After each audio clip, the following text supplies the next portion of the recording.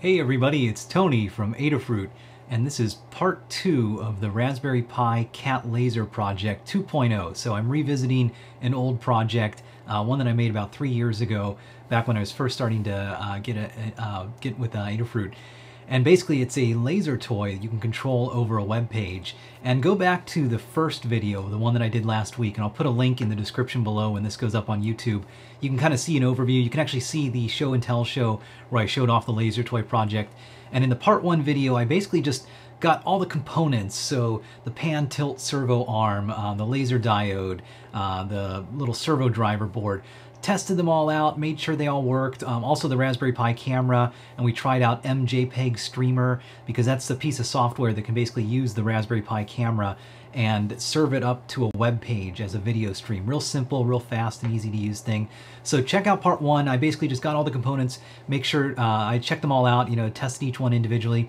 So in this video, in part 2, I was thinking, let's take the hardware and let's put it together and use the old Raspberry Pi Cat Laser code. So we'll just use the code from the original project, get that working so that we get all the components together, we get the Cat Laser working.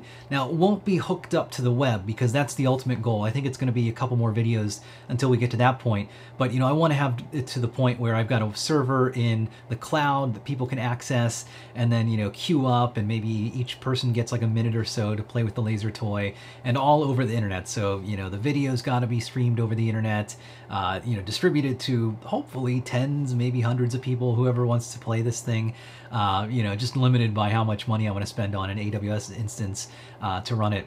But that's the goal. So I want to, we'll add the cloud in the next couple of videos. In this video, it's basically just recreating the first project, and it's really not too hard. I actually just went through it. The old project works pretty well, so we'll make a few little tweaks as we go with it, and I'll show you some interesting stuff. So let's just kind of dive in real quick, and we'll go to the main view here. So let's see the desktop. So okay, so we've got a few things going on the workbench, and actually here, I'll jump into the workbench as the main shot. Let's do that. So on the workbench right here, basically this is the pan tilt servo arm, and it's a little hard to see. It's actually just kind of dark right here because I have a light shining down. It's not cut off. But this is the pan tilt servo arm. You can see this right here. The laser diode is attached to the top of it, just like in the first video. Now I've just taped it down to the table here. I was thinking I should probably, at least like screw this into a plate of wood or something like that, something that'll hold it a little more stable. But for now, I'll just tape it down. That's going to work to prototype this. Behind it, I have exactly what we built in the first project video. So the servo controller board right here, a little transistor back here that's controlling the LED diode. Now, my original code doesn't use that transistor, so we won't use that yet, but I'll show you how we can just manually turn it on and off. One little note too, I realized in my last video, I plugged in the transistor the wrong way, so I had the collector and the emitter swapped. Now, it still worked, it still let some current through, but if you noticed in that first video, it was really dim, and I even mentioned like, wow, that's really dim. I plugged it in the wrong way, so just FYI, make sure you get that orientation correct with the transistors. Here's the Pi camera. Now I have, let's see, I'll move my face out of the way here, sorry. So you can see I'm just using a little helping hand here to hold the Pi camera because I need to have it angled down, and you'll see why. Like once I have this set up, this camera is looking down at the floor, and then the servo arm here, it's going to rotate around and it can point down at the floor for this. So that's the setup that I have hardware-wise, and we'll go back to the main view here. So again, go back to video 1. You can see how I put all this stuff together, tested it all out individually. Okay, so to get started, first I was thinking, let's deal with the camera module. So in the first video, I showed how to set up MJPEG Streamer and a fork of it specifically. This fork right here, again, I'll put a link in the description below. And this fork is made to work with the Raspberry Pi camera natively. So the camera needs some special GPU logic, and this has some code in it that can talk to the camera and get images and then stream them as an MJPEG or a motion JPEG video stream. And like I said in the first video, and even in the original project, you want MJPEG because it's very low latency. Stuff like X264 or H264, you need more frames, so it's a little bit slower. Better on bandwidth, a lot smaller, you get a lot, larger resolution. But it's a little difficult, at least from what I've tried to do, and especially if the Pi needs to encode H264 video on the fly, not gonna work very well. It can decode very well because its GPU has code inside of there to do H.264 video decoding. That's why like OMX Player and some of the video players on the Pi give you great like 1080p video performance, you know, no dropped frames. But if you want to encode video, you're using your CPU pretty much. As far as I know, they don't have H.264 encoding in the GPU, and if they do, I doubt anyone has written a lot of code to use that. So that, you know, then you're stuck with like, okay, a gigahertz quad-core CPU at best, and that doesn't really cut it to do a lot of live video stuff. So that's why I use MJPEG. It's fast and it works well. And like I mentioned before, you know, it's something where I only need it to be fast enough to send up to my cloud server, the video stream. And then once it's in the cloud server, that can basically multicast it out to, and it's not really technically using multicast, but that can broadcast that video stream out to lots of different connected users. You know, just if I need more power, I just buy a bigger server basically in the cloud or rent a bigger server in the cloud for it. So anyways, MJPEG Streamer. So let's come back to this. I was thinking, so in the first video I showed how to compile it, how to run it. Let's make a little service so that we can automatically start MJPEG Streamer, because that's one change I'm making from the 1.0 version of this project. In the 1.0 version, I had a Wi-Fi security camera right next to this. You know, this is like one of those $40 cheapo things you can get on Amazon, and it's got like a pan tilt functionality or whatever, but you basically put it on your Wi-Fi network, or even Ethernet, I think, and it gives you an MJPEG stream and then a little web UI, which usually they're like horribly broken with all kinds of security exploits. But you know, it's this basic kind of like room monitoring camera. And I use that because it had an MJPEG stream. And at the time, the Pi camera, I don't even think it was out yet. So that's one change. We're gonna use the Pi camera and MJPEG streamer. So, okay, so let's get it set up then, because I want to make sure that MJPEG Streamer is always running whenever the Pi is running. So it's going to run in the background, and then eventually my cloud server is going to connect to that stream and grab the camera images. So let's just jump to the Raspberry Pi. I'm just connected with SSH. And remember, so last video I compiled MJPEG Streamer, so we can go back into here, and you can see it compiled it. You know, here's the executable for it. And then to run it, if I go back here, it mentions in the documentation, you know, you execute a command like this to run it, and that's gonna basically invoke it. Now I want it to run in the background, and there are a lot of ways to do that. The way I'm gonna use is with systemd, which is kind of the right way to do it these days. So, you know, long ago, maybe not that long ago, but, you know, a couple years back before the Raspbian Jessie release, there was this whole init system, and there's a lot of turmoil in the Linux world. But eventually nowadays, the dust has kind of settled. Systemd is there, and it works pretty well. So systemd, and hey, look at this, we've got a little guide on it that I'll put a link in the description below. And systemd is a really useful tool, so it can manage running processes. It's basically the first process that Linux runs, and then it runs other processes, because when a Linux machine boots up, there are tons of little processes that run. So things that, you know, like manage your serial connection, or manage, you know, I don't know, a web server maybe that you're running. Systemd takes care of running all those things. So you give it a configuration file and you say, hey, I've got this executable, it's in this directory, it needs these parameters, you know, go run it every time the machine reboots, and maybe take all of its standard output and throw it into this log file. You get a lot of flexibility like that. And systemd, it will run that process, and it's smart enough to know that if that process fails unexpectedly with like some error code that it's never seen, you know, it can retry running the process, or it can log that failure somewhere, and maybe you can look later and see, oh, hey, this thing isn't running. So really nice, easy to use. And the cool thing is, it's all just driven by these little config files. They're called services. And so if you create a config file like this and you put it in the right spot, you can tell systemd to run something on boot. So we're going to do that basically. So I'm just going to follow basically what this guide says. And I'll make a few little tweaks because I'll show you some changes that we need to make. But basically what you need to do is in this lib systemd system directory right here, that's where all these service files live. So this example is showing this mouselogger.service, but I want to make like an MJPEG streamer.service. So let's go into that directory. So let's go to lib systemd system, and I'll just list all the files. So you can see there's a bunch of services in here. So stuff like, you know, hey, Hibernate, hostname. Hostname, I think that's the thing that basically sets, you know, your Raspberry Pi host name. So that's giving it the host name Raspberry Pi. So again, like this is all stuff that just has to run at boot. And it's the kind of cool thing about Linux is that, you know, instead of having these giant monolithic things that have everything inside of them, you've got all these little smaller services together. So I just want to add my own little service to this. So, okay, so let's make a new service in here. So I'll use the Nano text editor and we'll call this MJPEG streamer .service, and you have to do this with sudo because you need to be root to modify this lib directory inside of here. Okay, so let's just copy out the code that we have here. Oops, I'll select it first. And it's not actually code, this is just configuration. It's like an INI file if you've ever used those. So, okay, so let's give this thing a description that's not mouse logger service. We'll say MJPEG streamer service. And that's just a nice little description if you're looking at info on the service that runs.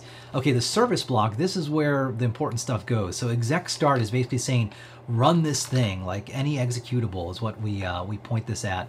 And so I want to point this at, I'm going to go back to my Pi in a different tab here. So remember, it's in this MJPEG streamer directory, MJPEG experimental directory. So I ultimately want to run this MJPEG streamer executable, but I need to pass it some parameters, and I could just put a link directly into this. You know, I could put, so home pi MJPEG streamer experimental MJPEG underscore streamer, I think in this case. So I could put a link in here to this and run this thing directly. But if you go back and if you look at how they tell you to run this thing, they want you to set this environment variable, the load library path, equal to the current directory. The reason they do that is because it needs to load up these shared object files like output http.so, input raspberry-cam.so. These are like shared objects. They're like DLL files. They're compiled code. And normally Linux looks for compiled code like this in specific locations, like your /lib, I think, directory, or user local lib, and these aren't installed there. So if you didn't have this load library path set, MJPEG streamer would run, it would see that, hey, I should load up this output http.so, where is it? And then it's going to look in its standard spots, it's not going to find it, and then it's just going to fail. And usually you get a really cryptic error, gosh, I can't remember what it is, but it's like, you know, can't invoke function or something like that. So that's what this is doing. This load library path environment variable says, okay, add to the path of directories some directory I'm telling you. In this case, it's saying the current directory, because if you look in this directory, you know, here is output http.so. So, you know, I could like move all these .so files into the standard spots that Linux looks for it, but I'm not going to do that. I mean, if they intended for you to do that with MJPEG Streamer, they probably would have put it in the make file as like a make install command that puts those in the right spot. They didn't do that, so I'm not going to try to outsmart them. I'm not going to try and force this thing. I'm just going to use it wherever it is. But this is kind of a problem because, you know, when systemd runs this thing, oops, sorry, let's go back to the service file that we're editing. You know, it needs to know what directory to run this thing from. I don't even know by default where it runs these things, probably like the root users directory, because they do run by default as the root user, but you can control that. There's a parameter you can put in the service file here. But I can actually be explicit. I can say working directory equals. This is a little directive you can give it, and then just point it at that directory. So home pi MJPEG streamer MJPEG streamer experimental. So, okay, that's cool. So I can at least point it at that working directory, so I can save that. Now, it's still a question of like, how do I set this load library path environment variable? And there actually are directives, like system, they've thought this thing through. So I can give a directive in here that says, by the way, set this environment variable before you run this thing. But I noticed that they actually have this start.sh in here. They don't really mention it in the documentation, but if you look at this thing, it's basically just like a shell script that just shows you how to run MJPEG Streamer. So if I go up, a lot of things are commented out, but notice at the top, export load library path equals pwd. That means the current working directory that you're in. So it's basically the same as this line, but I'm assuming because of bash, and I'm not super familiar with bash, you know, you probably have to actually say, give me the current working directory. You know, hey, I'm just going to trust it. Every time I try to get fancy with bash, it always bites me, so I'm not going to mess with it. But anyways, that's what it does. So it sets the load library path, and then right here is where it's invoking it. Like, these are all commented out lines. And so this I actually had changed myself, but you can see this whole file is full of just examples of how to run this thing. Like, you know, outputting to the web server, outputting to a video stream file, all kinds of stuff here. So let's use this file and let's use this start.sh and have my systemd script invoke this thing. So instead of invoking mjpeg streamer, I'm going to have it invoke that start.sh.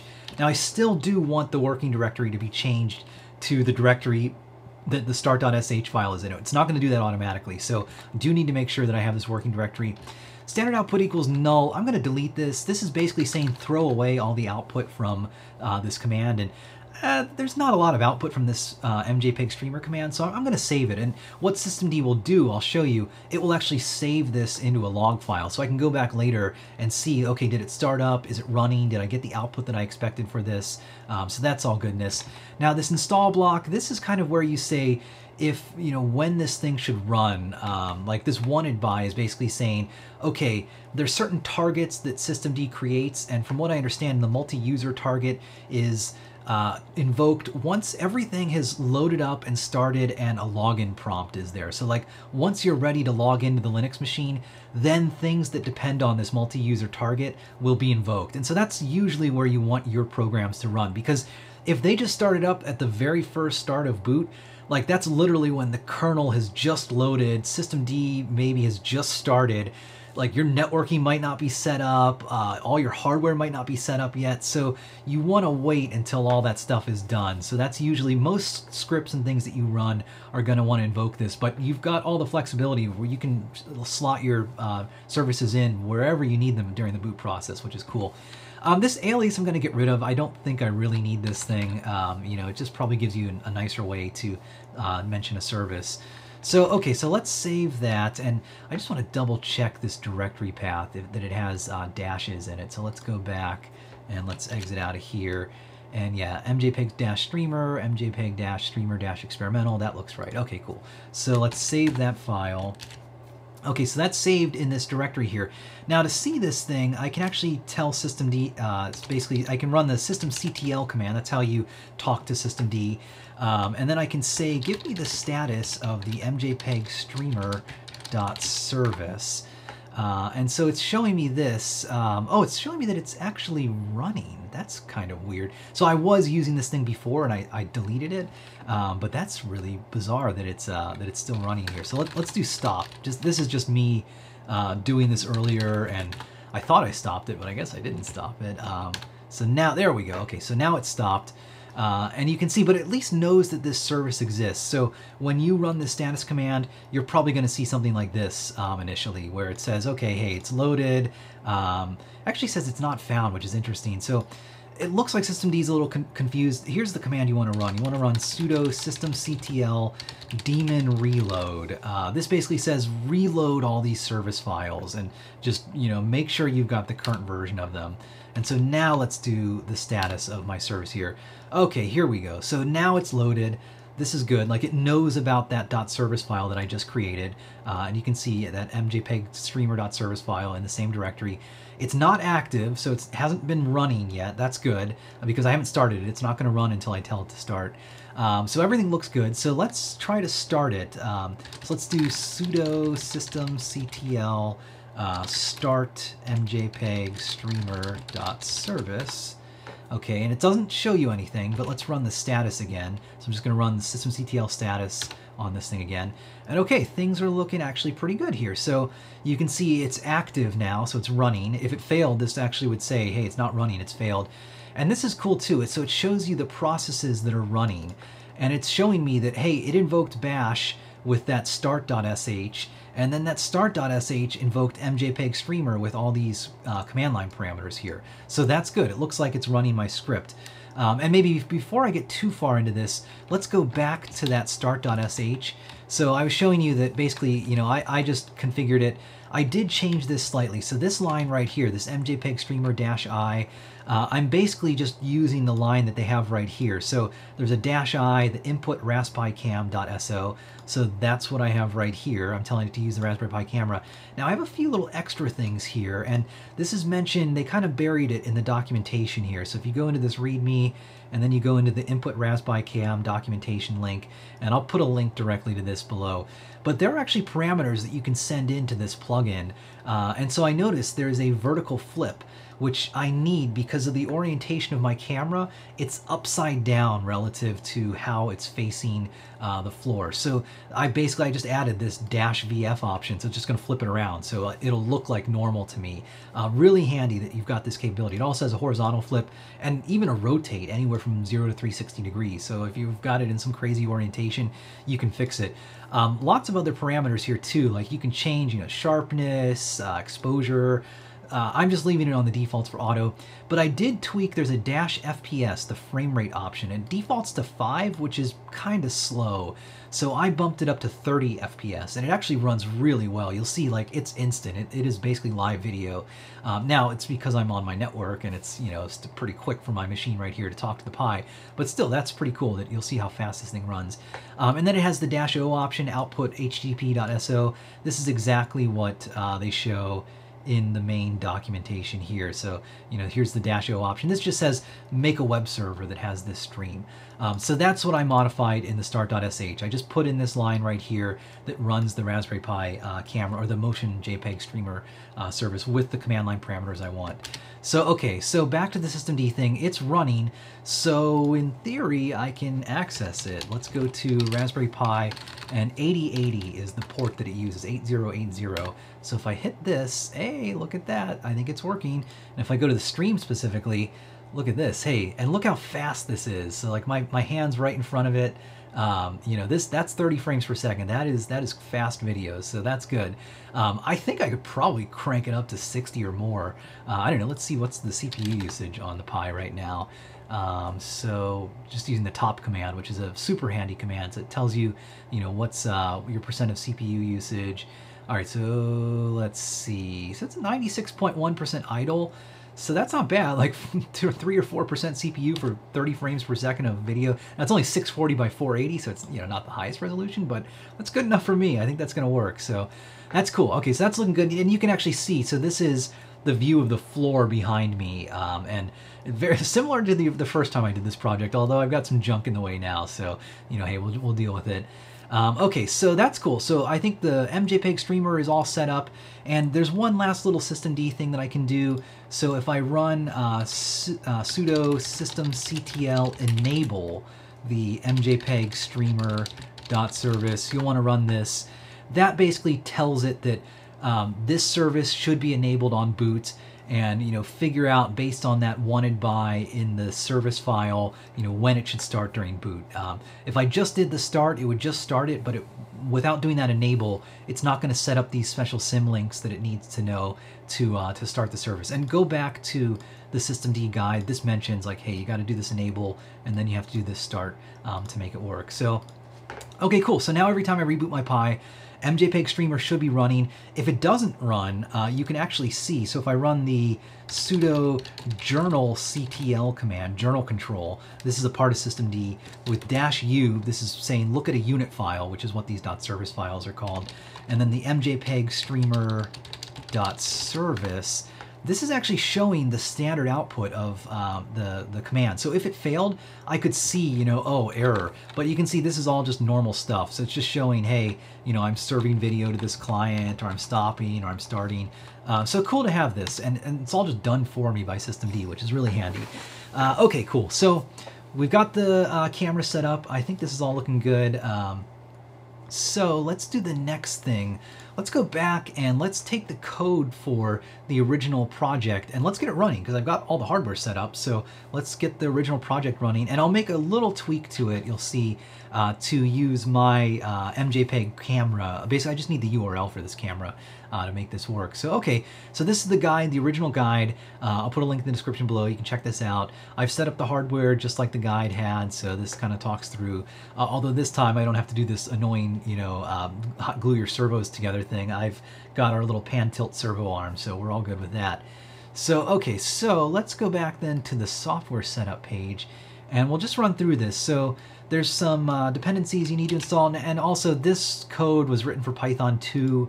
I don't think I've gone back and updated it, so I'm going to keep it Python 2 for now, but we'll see in the next video. I'm going to do a lot more code on this project, and I'm just going to do Python 3 from the start because it's 2016. It's time to use Python 3. I just read too, IPython, in their next major version, it's not going to support Python 2 anymore. And like pretty much every major Python thing, you know, like maybe not Flask, but a lot of like NumPy, SciPy, they're kind of taking the stance now. They're not supporting Python 2 anymore. So it's time, guys. It's time to do Python 3. I've been using it for the last couple months, and it's been fine for me. So let's make the switch. Okay, so let's go back and let's go to my home directory. And let's just run these commands. So I'm going to run this apt-get install command. It's not going to do anything because I've installed all these already, but I need to install these dependencies. Your command will take a little longer. And then I need to clone the code from my Git repository. So let's do that. And then once I get the code, I want to go into that directory. And there's a little bit of stuff that I need to modify. So it talks about right here the server.py file. That's where a lot of configuration lives. So, and I don't need sudo to edit this, so if I just edit server.py, then you can see at the top, it's got some config here, and this is back when I used tabs instead of spaces, and so it's all messed up in some editors. Hey, this is 3 years ago. I've learned a lot since then. But basically, okay, the I2C address of my PCA 9685, it's still the same, OX40, I haven't changed that. My channels, basically these are which servo channels control your X and your Y rotation. So I'm going to keep these the same. Your PWM frequency and your minimum and maximum servo values, I'll keep these the same for now, but you can tweak this stuff. Go back to the first video. You know, I mentioned that servos have kind of limits where, and each servo can be a little bit different sometimes, but there's a limit to what PWM signal you can send it before it gets into like a bad feedback state. So like 150 to 650 is roughly the limits for me. So I'm going to keep all this stuff the same. It's got a center value. I think it just goes to that center value when it loads up for the first time. So, okay, I'll keep all this stuff the same. There's nothing really to change here yet. There's also this in the templates directory, the main.html, and there is something to change here. So this is just an HTML file. This is what the project renders. And you can see right here, it needs an MJPEG video stream URL. And this was what I used my little Wi-Fi security camera in the past for. But let's plug in the URL for our little MJPEG streamer stream. So let's go back to the view of it. So if I go to the stream, and if I copy the address for this, I should just be able to view this. Yeah, you can see, you know, there it is in the web browser. So that's looking good. So if I copy that out, then that should be all that I need to put inside of here. Okay, so I save that. The rest of this I don't need to modify. This is all just the web UI for the tool. So let's save that. Okay, so that looks good. And then this also mentions, you know, if you need to change like your I2C address, you can do that. So, okay, I think we're fine. Okay, so let's go back now and let's, okay, and there's one other little gotcha that we need to change, and I haven't put this in the guide yet, but I'll put it in there. So basically, well, here, I'll run it. Let's see what happens. So if I run sudo python server.py, which is how I start this thing up, then you're going to get this error, I2C, no such file or directory. So this is a classic thing that comes from the old Raspberry Pi code that we had.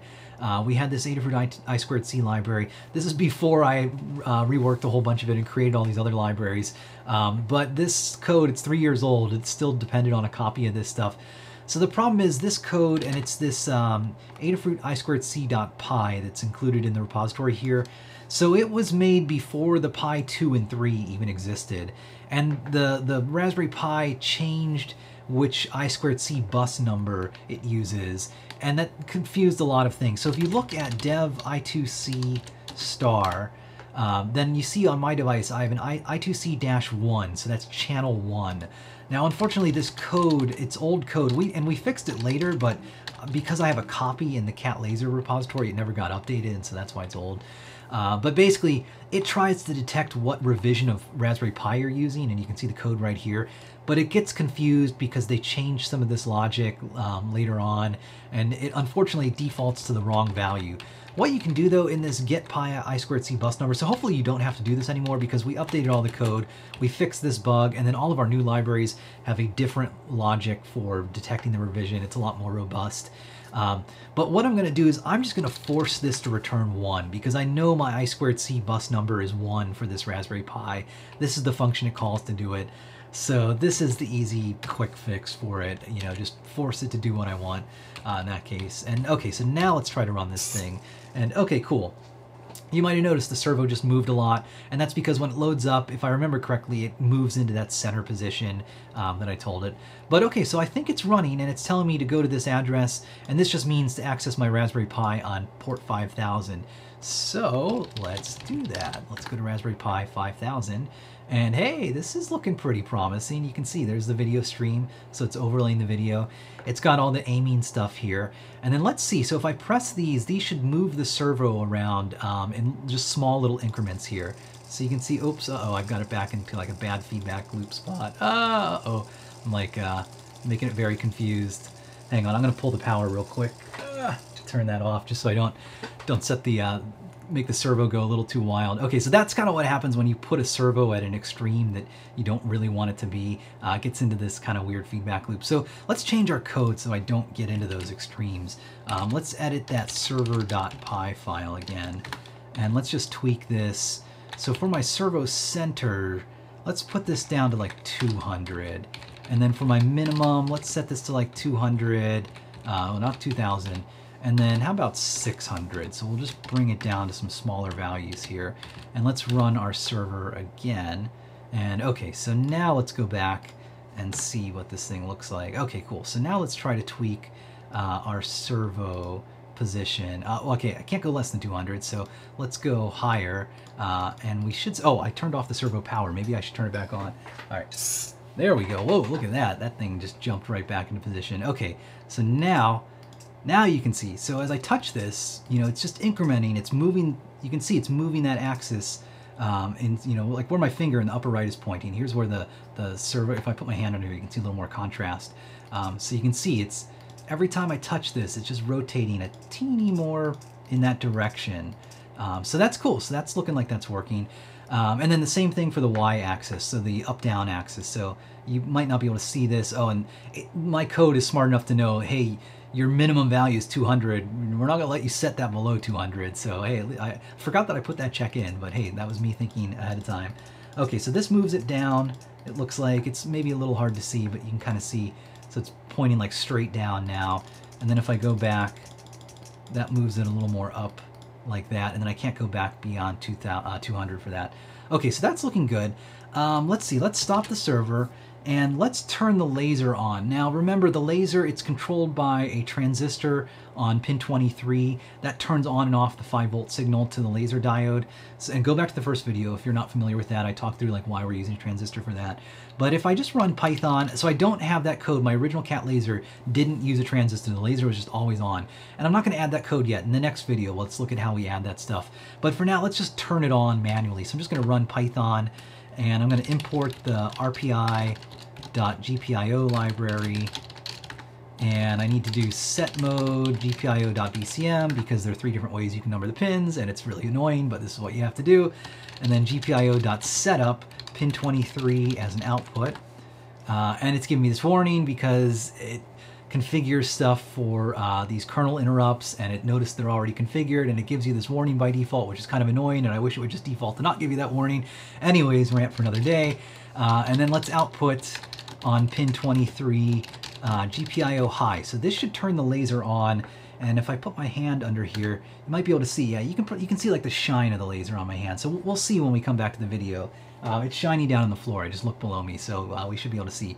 Now I can quit because that GPIO pin is going to stay set to that high level. Like it's still turned on behind me. So okay, so the laser's on. Let's see. There's one other thing. Oh yeah, let's go back and let's modify our server.py, and let's set this server min back to 150.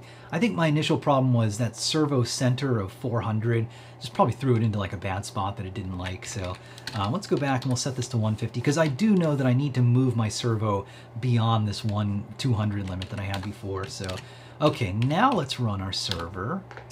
And okay, so it snaps back into that 200 position. And then if I reload the page here, okay, and you can't see the laser because it's off screen right now, but let's rotate it back into position. Oops, that's the wrong way. So if I go this way, hey, look at the little dot. You might be able to see, like right here in the center, there's a little laser dot right there. And so notice as I move this, you know, it's going left and right. And then if I move up, down, you can see it goes down. And then if I go back the other way, it goes up. So cool, it's working so far. Now the aiming stuff, I'll show you what I did originally with this.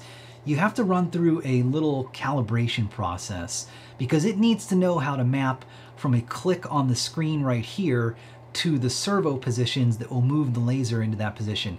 And I'll say right now, it's not perfect. So I'm just using linear interpolation where I'm basically saying, okay, where do you click inside of this aiming rectangle and then interpolate that to the position of the servos, which is not really correct because there's like a projection going on here where, you know, the angle of the laser pointing down and the camera and the field of view of the camera are actually, there's not a linear relationship.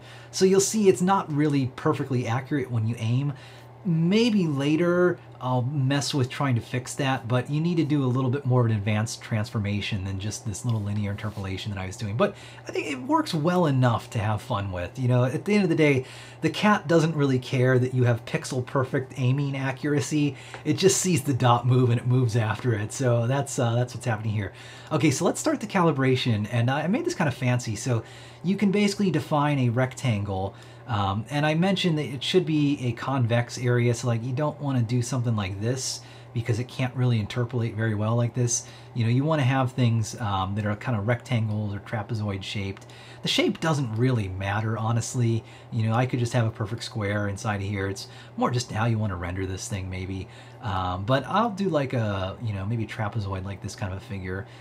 Okay, then I click next, and so it's going to highlight each corner, and what you need to do is you need to manually move the servo so the laser is in that position. So I'm just going to tweak this a little bit, and we'll see if we can get it, you know, it doesn't have to be oh wow, that's like spot on. All right, so we'll say next, and then I've got to move it over to this position. And so notice as I move this thing, it doesn't move in a straight line, it moves in an arc, and that's kind of that, you know, that difference between like, this is, you know, it's not like linearly moving this laser around. It's moving across like, I guess a sphere or, you know, a different kind of movement here. So that's where you'll see some errors, but we're pretty close. Hey, that's pretty much in the center. So I click next. Now I've got to go down here. So I want to drop my Y-axis like way down.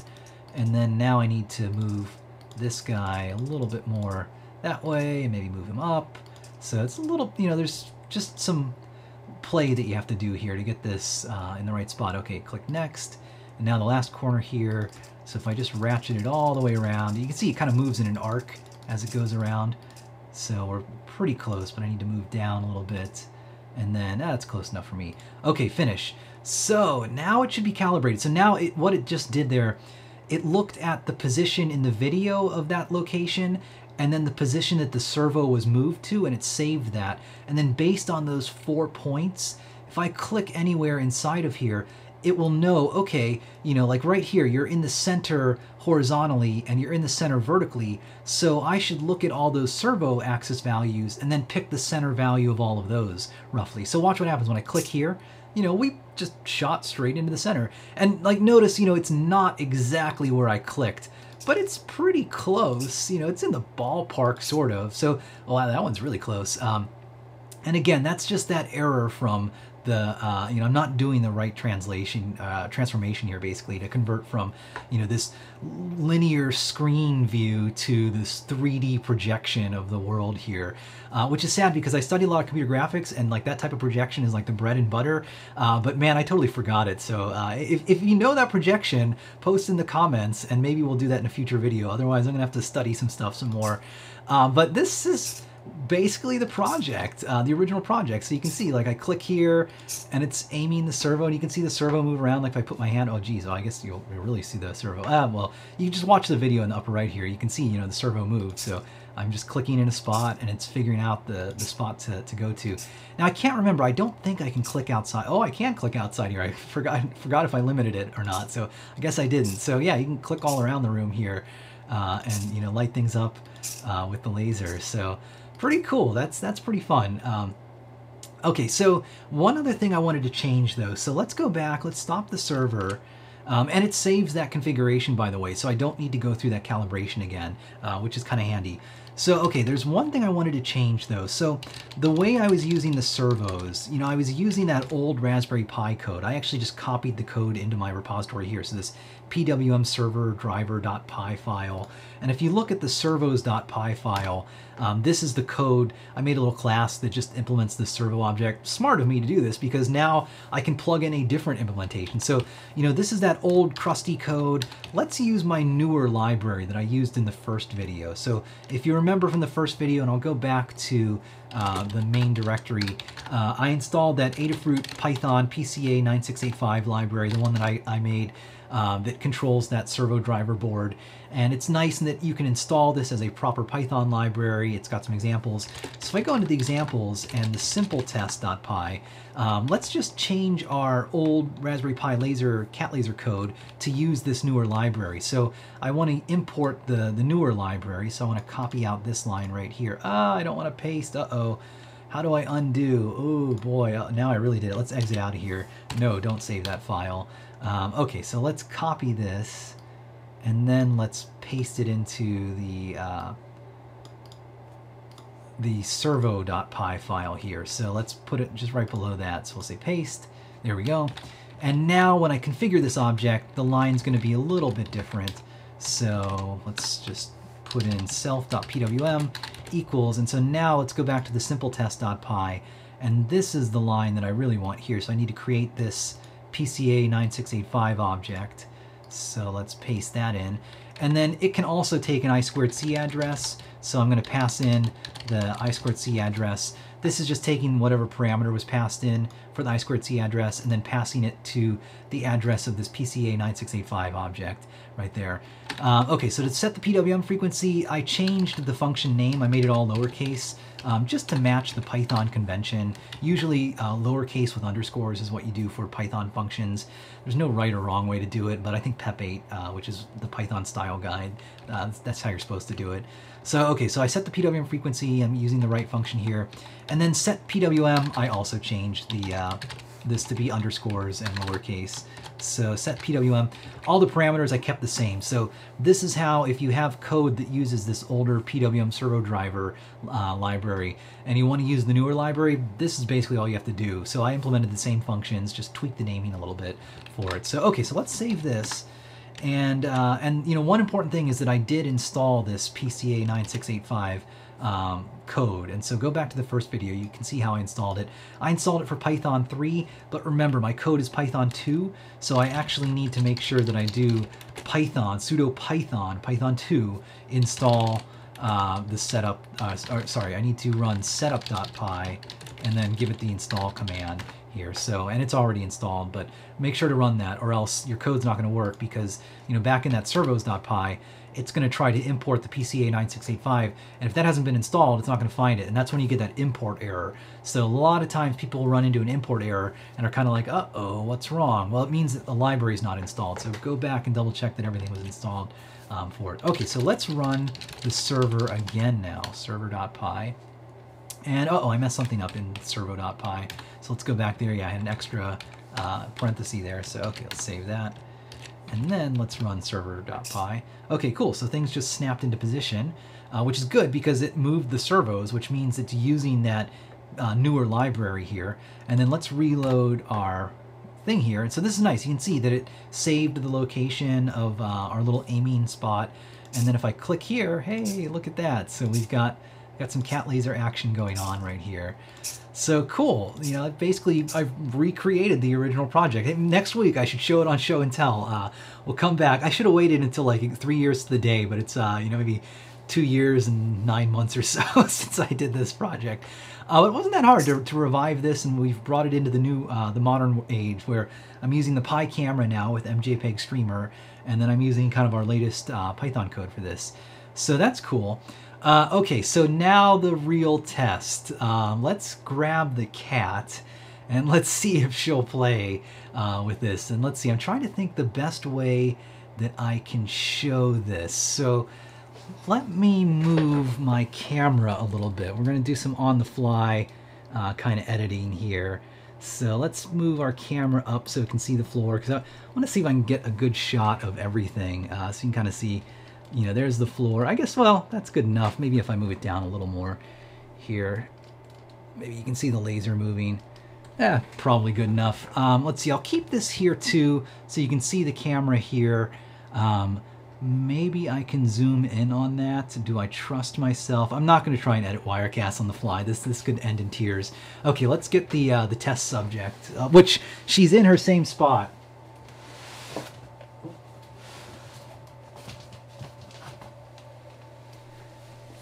So if you go back, and if you remember from the first video, or from when I did this 2-3 years ago, we had the cat in the box.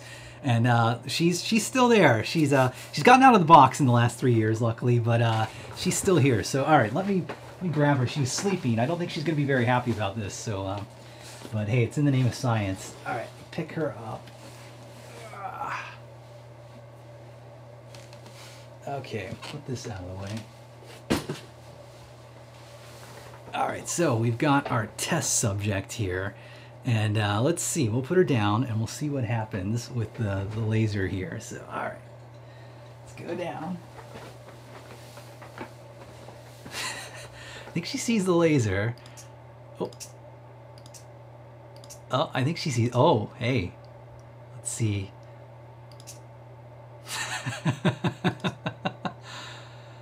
Oh, no, go. Hey. See, oh, I think she's a little confused. Not sure where it's at. I need a bigger space for this, so let's kind of have to get it in front. Oh, does she see it there? No, she's just sitting down. She was just sleeping, so let's see if we can get her attention over here. Oh, hey, I think she sees that. Uh-oh. She's not the most active with the laser pointer, so she's more of a stalking kind of cat. You know, she likes to like watch and ambush. She's not so much a chase everything kind of cat, but maybe if it's close enough she might take a swat at it. Let's see. So, oh, nothing. No, come on. Unfortunately, so the only time that she ever played with the Laser Toy Project was the one time, oh hey, now she's sniffing it, was the one time that I showed it off on Ask an Engineer, or Show and Tell. So I'm glad that it worked and we got a good demo out of that, but yeah, she's maybe not the best cat to use for this this project. But it's cool. I mean, it works. Like, it's there. Oh, cool. You can actually see in the upper right the camcorder video. It's got a good another angle to see. Boy, she's just like just sitting there, just doing nothing. That's cats. What can you say? So anyways, I think I'm going to wrap it up. So that's what I want to do in this stream. We've revisited the cat laser. We've recreated it using the old code. So in the next streams, let's look at how we can take this to the cloud. You know, how can I make this something that other people can play? And oh boy, I think maybe she's, let's see if we can get her to take a swipe at it. Nope, she's just yawning. But anyways, let's see how we can extend this now. So, you know, this is great for like me on my network, but the end goal, what I want to get to, is having a web page that looks just like this that you can go to. And there's going to be some more stuff like, oh, now she's gone. Hey, that's end of the fun for her. But there's going to be some more stuff. So, you know, we're going to need like a queue of people that are waiting to play, because only one person, I'm not crazy enough to let the entire, you know, this is not Twitch Plays Cat Laser, although boy, just thinking of that, man, I could probably make a few tweaks and we could do that. That's a scary thought, Twitch Plays Cat Laser. Maybe later we'll do that. But, you know, I want like one person to have like a minute or two to play this thing, and then, you know, you're in a line, and so it's going to tell people, okay, you're ready to play. But the next two parts are going to be pretty challenging, I think, because, you know, I need to figure out a way to have my laser controlled over the internet. So I'm going to need to look at like WebSockets. Like I mentioned in the first video, I kind of sketched out a design. MQTT potentially as a way to send messages from my cloud server down to my Raspberry Pi right here, because it needs to be kind of secure. Like, I don't want someone just randomly taking control of my cat laser. So a lot of challenging stuff I think we're going to have to think through in the next few videos, but I think that'll be the fun of this project here. So, okay, if there are questions, throw them into the chat, and I'll jump back to the main view right here. Oops, let me put that there. So, okay, so let's go back And let's see if there's any questions. Do you have to keep a session going for it to stay running? Yeah, right now you do have to keep the Flask app running. So this is it running in the background. You can actually see every time I click, it's doing like a put request against the pixel that was clicked, and then the server code is what translates that. Oh, sorry, I'm showing you this and it's not on the screen. But okay, just to answer your question, yeah, you do have to keep it running. But in the next video, I'll show you we can just make a systemd service file that runs our server code on boot, like just like the way I did the MJPEG streamer. And we can even get fancy. We can have the MJPEG streamer, or have my server depend on the MJPEG streamer server running, so that systemd can be smart enough to know that, say, oh, I better run MJPEG streamer first, and then I'll run this guy's server code. So that's a good thing. This is the Pi 2 or Pi 3. This is the Pi 3 that I'm using, but honestly, it doesn't matter. I'm not doing anything too advanced. Although MJPEG Streamer, I bet to get the best performance, you probably want the Pi 3 with a little bit more speed. But I bet it would still work fine on the Pi 2. So that's that. Let's see. So I'm saying it'd be cool to see how fast it would go to each click if you could record a path or draw images or letters and play them back. That'd be kind of neat. Yeah, if you could record like animations or something with, you know, you drag the laser around. Maybe a good future enhancement for this. And I think that's it. Yeah, just people talking about the cat. So yeah, she's not the best test subject, unfortunately, but what can you do? Cats are cats. So, okay, so I'll wrap up the stream then. It's Tony from Adafruit, so check out youtube.com/Adafruit. You can see this video, all kinds of other fun project videos. Check out twitch.tv/Adafruit. That's where I like to stream things live.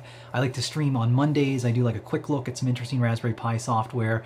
And then on Fridays, like today, I do a more in-depth stream, usually a multi-part thing. So we're kind of halfway in the middle of the Raspberry Pi Cat Laser 2.0 project right now. So look for those next week, and then maybe a third stream too. I'm starting to try and do some more like Circuit Playground stuff, so keep an eye out for that. And then like, comment, subscribe, let us know that these are really useful videos and that you're getting good stuff from them, and we'll keep doing them, so that kind of keeps us going. But otherwise, until then, this is Tony from Adafruit, so thanks a lot for watching, and I'll see you guys later. I'll see you guys next week.